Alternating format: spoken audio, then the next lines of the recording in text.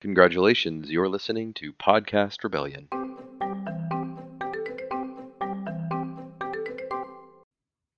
Welcome to Podcast Rebellion, everybody. This is Juco All American, joined by Whiskey Wednesday. We will be talking, I guess, all things Alabama loss and previewing Arkansas. We have a good bit to talk about and some interesting, games and that sort of thing. But first, we are going to talk about what we're drinking. And I am not drinking actually right now, but last night I had a Live Oak Primus Weizenbach, which is a beer. Um, Live Oak is it's a brewery in Austin, but you can buy Live Oak like where you are, right, in Durham. Maybe not. I don't know. I've never noticed. Okay, well, I never have a sense of like what I mean. It's everywhere here, so I Mhm.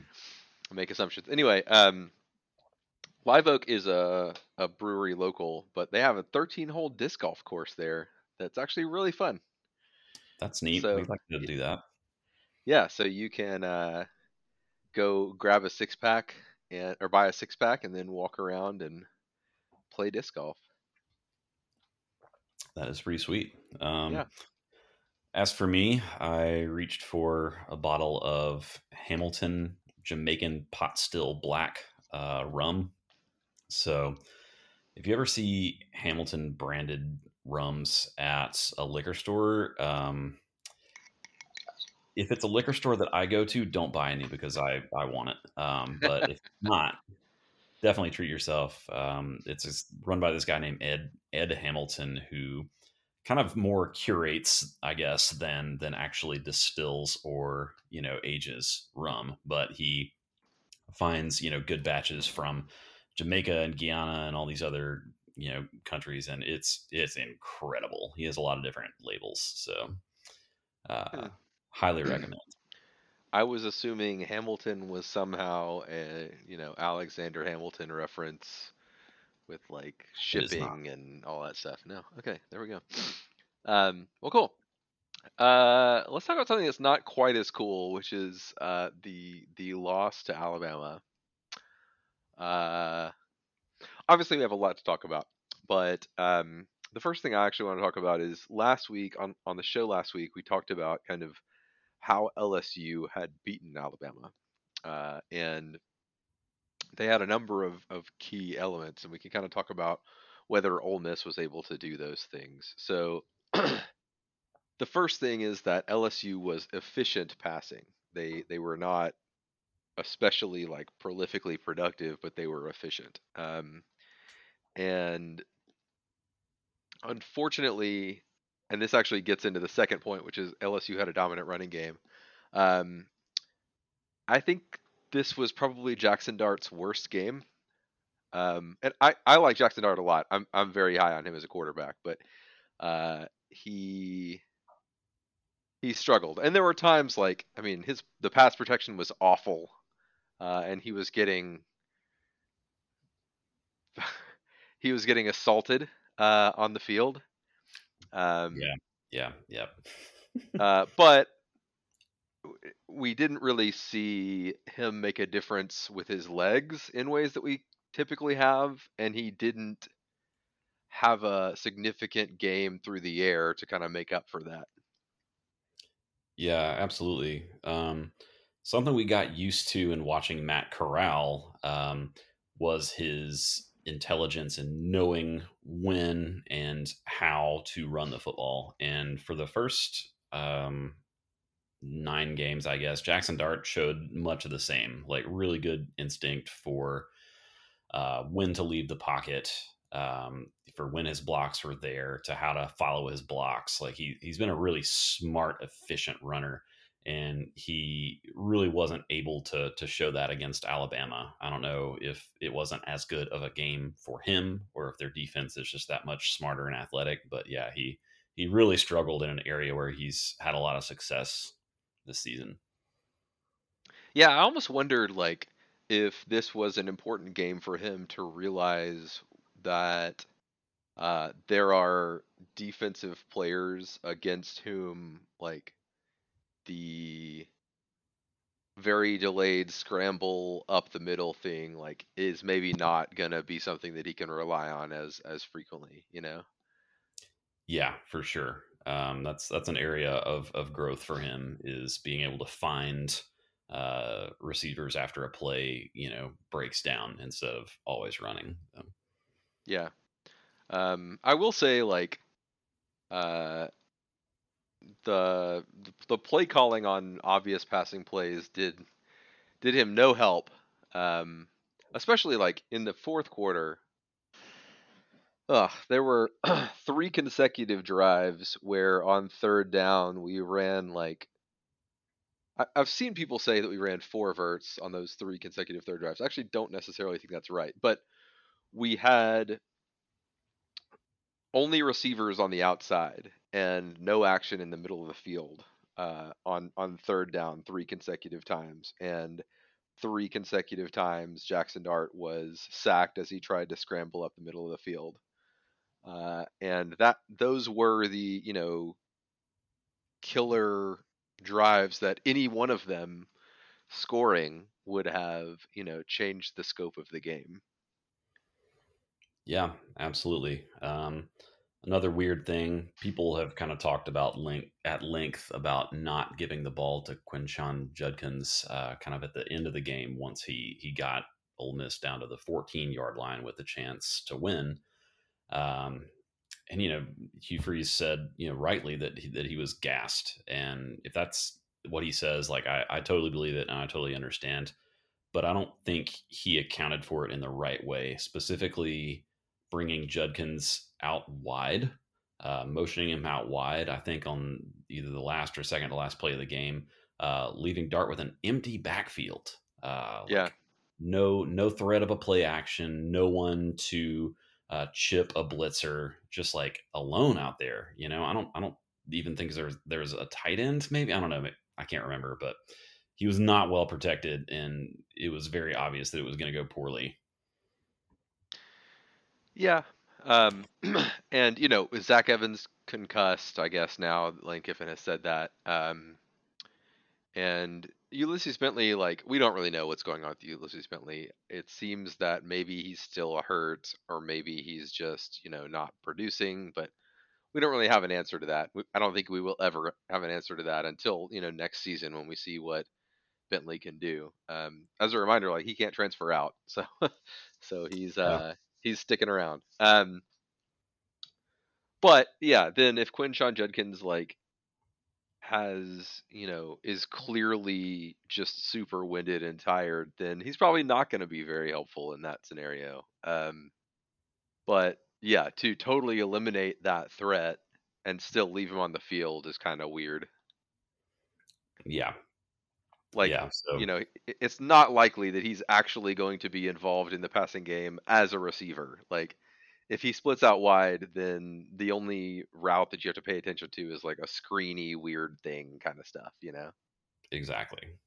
Um, I'd definitely love to hear what the coaches were thinking because it probably wasn't nothing. Like they probably had some idea. It just from our couches, it didn't look very good. Yeah.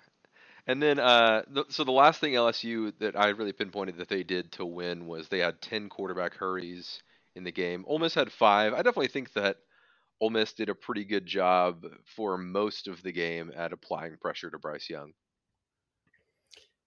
Yeah, I'd agree. They definitely got a little conservative from time to time, but I mean, blitzing doesn't work against a team that talented if you use it too much. So I definitely do understand that. Um, and again, yeah, I mean, one area of the game where you can say Alabama was a ton better than Ole Miss was just in pass rushers and linebackers. Um, Yeah. there's a lot more talented in that area, and you could tell at times. Yeah. Um, so I think that, in terms of the actual play on the field, Ole Miss did what it needed to do on the running game on offense. It needed to what it need, yeah. It did what it needed to do defensively. I mean, defensively, I think that Ole Miss I know that it's funny to say this because Alabama ended up with plenty of points, but defensively, Ole Miss played really well, especially the first half. They were just dominant. Oh yeah, if you told me Alabama scored 30 in this game, I would take that as a huge victory without knowing how much Ole Miss scored or how the game played out. Yeah, yeah. I mean, I think that like through the first quarter, Alabama had 4 rushing yards or something like that. It was definitely single digit. Um, and then things change and that sort of stuff. But like I don't know. I think that the defense played a good game. I think that ultimately it was, and I'm not going to put it all on Dart, but it was the passing game in general that uh, couldn't come through when it needed to in a few key moments. Yeah, for sure. I mentioned it in the post game report that I wrote. Officiating came into play a lot, but even so, it's frustrating how many things that weren't related to officiating or weren't related to talent discrepancy could have gone the other way and given Ole Miss the win. Sorry, my wife just walked in and started talking to me. So, one thing I wanted to call attention to before we move on is Alabama actually had trouble with Ole Miss. Ole Miss's offense on third downs. Ole Miss went 8 of 16 on third downs, but 0 of 3 on fourth downs. Yeah. When I talk about those things that could have gone differently, I mean those definitely loom large, especially the first one early. The turnover on downs, was it on Ole Miss's first possession? I think. Yeah, Yeah, I yeah, mean, if you score there and then everything else continues kind of as it did, like Alabama's in a big hole early, which changes the whole dynamic of the game. Not to mention that Ole Miss only lost by 6 to begin with. Um, yeah. Did you think that it was the right call? I I I do at the time. Uh, I did. Uh, I think the guaranteed 3 points would have been nice to have for sure, but I don't think there was any way to know how slow of a start the Alabama offense was going to have. Hmm. Uh, I think Kiffin was right to hedge his bets uh, for a big shootout. Yeah, I actually so before they went for it, I said I watched the game with my brother-in-law, and I said, man, I do wish they would kick here. Um, but I don't think it was a bad choice. I mean, it's not like after the game there were a lot of people like, oh, like people on message boards were like, oh, I can't believe like we should have taken the points there. The game would have been totally different. Like, yeah, I guess it would have been somewhat different, but like, I mean, this is what we do. Like, Yeah. they would not have been pissed off if we had scored, if we'd scored a touchdown by going for it. Yeah. Also, in general, if you were to ask most fans, I guess, whether you'd lose by being too aggressive or too conservative, everybody says too aggressive. Just like nobody wants to be like, well, we were really frugal and very Yeah, prudent. exactly. Yeah, Like, it's nah. fun to watch fun football. Mhm. Um, yeah. So coming into the game, Alabama, and we'll just go ahead and move on to this. Alabama was the fifth most penalized team in the country. In this game, they only committed, in quotation marks, 5 penalties for 45 yards. Yeah, this is something that I don't know. The past few years, I tried to like severely ratchet down my game level intensity regarding things like officiating, but this one broke me a little bit. Yeah. I was kind of mad online about it, and for good reason. I mean, it's just a football game, but it's weird to see an officiating crew.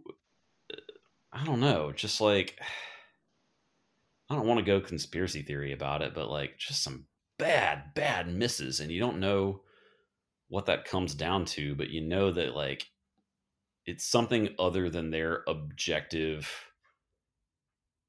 view of the game, of what happened in the game. Like there's something that caused them to hesitate on a lot of those flags. You know what I mean? Yeah, I mean catastrophic misses. And then like I think that it's funny to compare. I mean, look, holding is a weird thing and all that, and they called Dayton Wade for that hold, and it it basically he was holding while getting reverse pancaked on a run. But it's funny to like compare that where Dayton Wade, blocked somebody at the first down marker, but didn't block him and instead got pancaked back and was called for holding.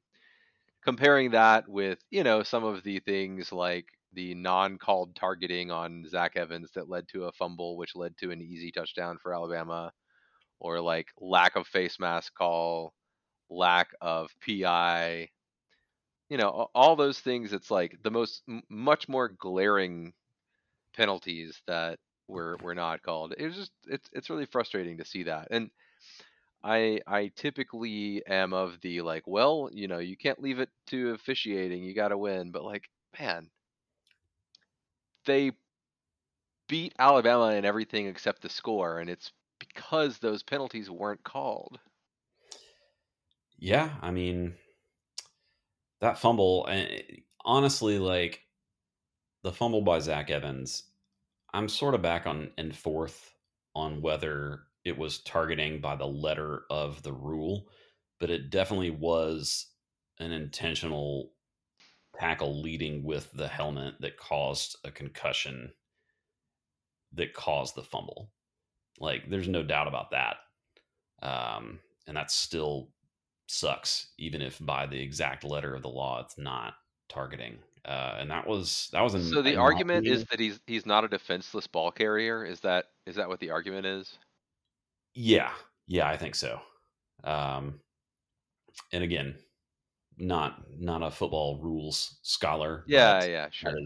is something that people cite when talking about what is and isn't targeting, whether the player was defenseless. And if it's a running back who has the ball tucked and is running straight ahead, like it is kind of hard to be defenseless. I think one of the things that made him like effectively defenseless was the fact that someone else had already started wrapping him up. Uh, so he was less able to protect himself or to see that coming. Yeah, my understanding is that the launch is the important thing. Launch and leading with a hit to the head or neck area, and that it seems to me that's what happened. But Those aspects were not in doubt. It was yeah, a vicious hit. yeah, yeah, And yeah, that, like I said, I think that was the play of the game because Alabama got such a quick touchdown and melted away this like quickly growing Ole Miss lead. They were about to be in a big hole, and they really got bailed out there. yeah. Uh, so wrapping up Alabama because I know we have some time constraints on our side. We asked the question last week whether Michael Trigg coming back would make a difference, and it didn't. I mean, I don't think he played very long. He did play in the game, but I don't think he played much. Interesting. I did not see him in there, but He yeah, I did, mean, yeah. And then Cedric Johnson also didn't really make a big difference in the game. I think he also played limited snaps. yeah, I mean, I definitely saw him what felt like a good bit out there, but I know that he's not 100% healthy, and I don't know. I think we're at the point where we can say it isn't his best season, but I think a lot of that is due to just nagging injury and stuff. I mean, I think he's a Yeah, really good player. yeah. So who's your player of the game? I mean, I think you have to say Judkins. I think Malik Heath once again made some noise in that regard, and I think that you could point to a couple of defenders. I think the linebackers played over their head for the most part, but I think more as a unit than one individual. So yeah, I think you have to say Judkins. He just he really made a couple of those touchdowns happen. Yeah. Just to not say Judkins, I'm going to say Otis Reese. He was all over the field. He had a sack, a half tackle for loss. Uh, I noticed him among defenders more than the others, and not in a bad way. So, Yeah. Oh, yeah. On that note, I don't think the player of the game, but I think Miles Battle uh, oh yeah, earned a shout out. He played really well and hasn't been starting lately, but drew the start and I thought played great. yeah, yeah, definitely. I mean, look, Alabama struggled on the ground to the tune of 36 carries for 108 yards, which is 3 yards per carry. But they also, I mean, 21 for 33 is good through the air, but only 209 yards. So, I mean, again, Bryce Young was efficient. Their running game was not very efficient, and they still won. Yeah, and yeah, Young made some really good plays. I don't think Oh, he's the Heisman winner he was last year, but just his ability to keep plays alive uh, and then make the best decision was really impressive. He yeah, did a so great job of frustrating. that. Like, I actually think that Alabama, I mean, this is not a hot take because I think everybody kind of has this opinion, but like, they lack playmakers everywhere. Uh, Jameer Gibbs is, a good running back for them, but he actually only had 6 carries for 3 yards in this game. I don't know if he got injured or they just realized it wasn't working or what, but their receiving talent is just not where it needs to be for Alabama to be the scary Alabama they have been in years past. Yeah, which is kind of odd. I mean, yeah, they recruited so many good guys, and even when we still thought of Alabama as a line them up and run you down, run all over you kind of team, like they still had Julio Jones and like guys like that. But yeah, they don't have anybody like that right now. No. Okay, let's run through Arkansas real quick because we're short on time. But so offensively, we don't know yet whether KJ Jefferson will start the game. Uh, Sam Pittman has suggested, like he said, he has been will be practicing this week. Uh, he has been out with a bruised clavicle, so I think you and I are of the opinion that like whether he plays or not makes an enormous difference in the threat of the game.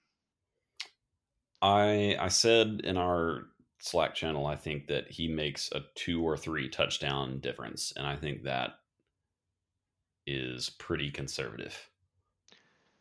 Yeah, I mean, I think that he's a really good and especially like college good player. I'm not projecting him to the NFL. I have no idea, but lest anyone forget, this is what KJ Jefferson did to Ole Miss last year.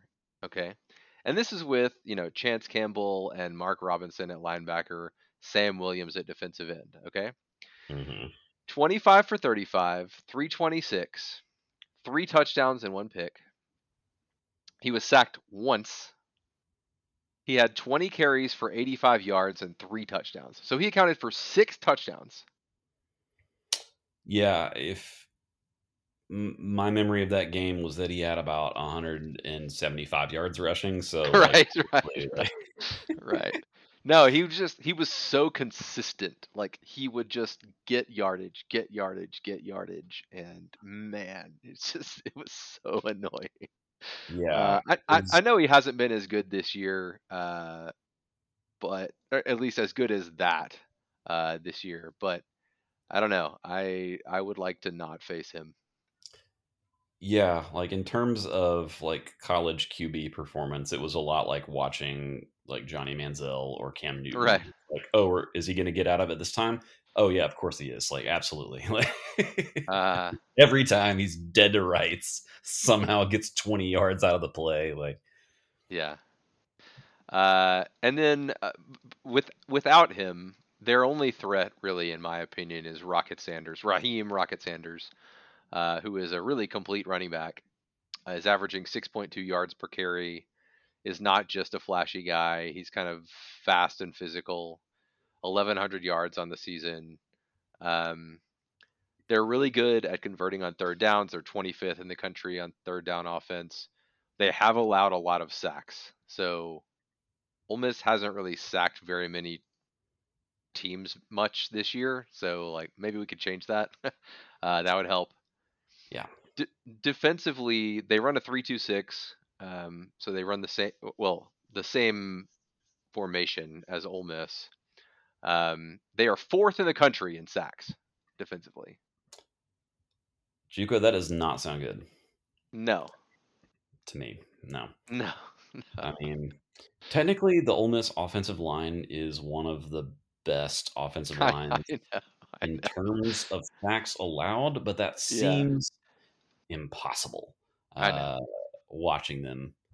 And so, yeah, having a team that can rush the passer does not seem like a good thing for us. Yeah. Now the good thing is that they are 117th in third down defense.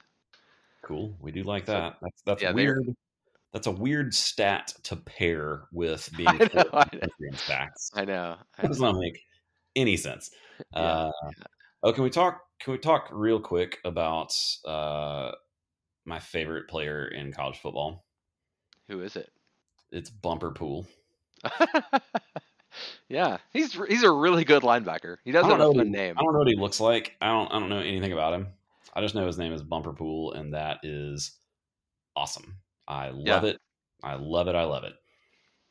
yeah, he has a cool name. He also has 90 tackles on the year.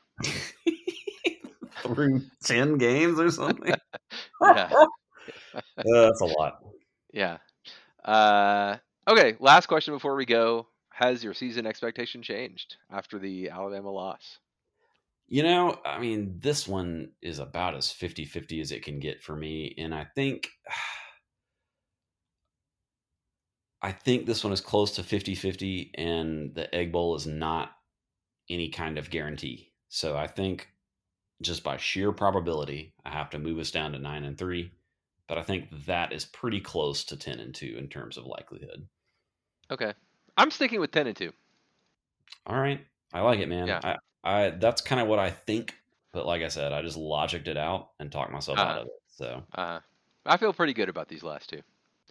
yeah. All right. Anyway, we'll close there and we'll regroup with you all next week.